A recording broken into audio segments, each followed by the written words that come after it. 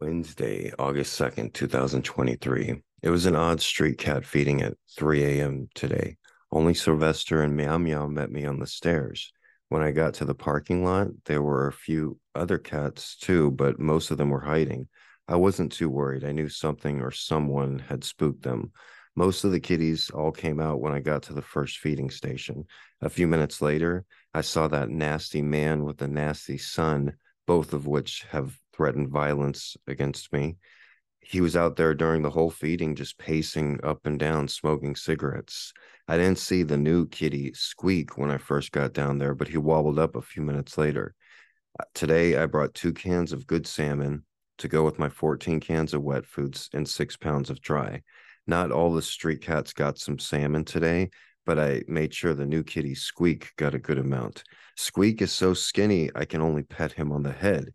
He has the most unusual meow I have ever heard. Today, when I got a closer look at him, I noticed one of his wounds had not healed properly, the one on his side, and he was limping, favoring that particular side.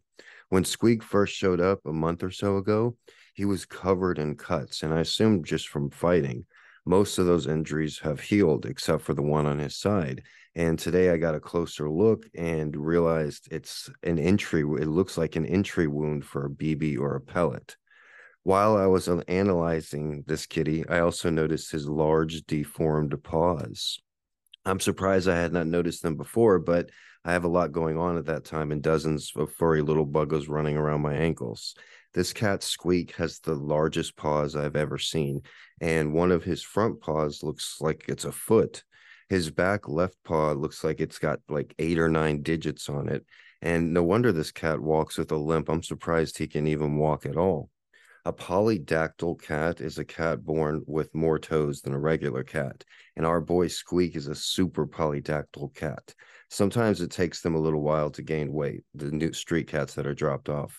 I've seen it dozens of times. A cat shows up to my colony skinny as a twig, but after a while of my daily feedings, they start to put on weight.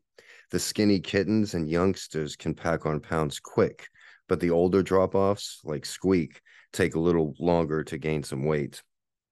I'm bringing as much cat food as I can every day, and I wish I could bring more. My cat food donations are directly linked to video views, so if I'm not getting many views, I'm not getting many cat food donations. I don't know what I would do if it wasn't for the help of people in my community like Melissa and Marco in Spain. I have 2 arms, 2 legs, and a very caring heart, but those things don't pay the bills, not necessarily. And these street cats need food in their bellies every day.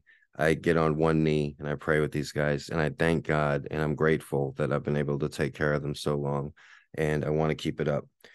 Um, that that's what keeps me up at night. That and goofy howling. My name is Gregory Brandt, aka Mr. G. Thank you for listening.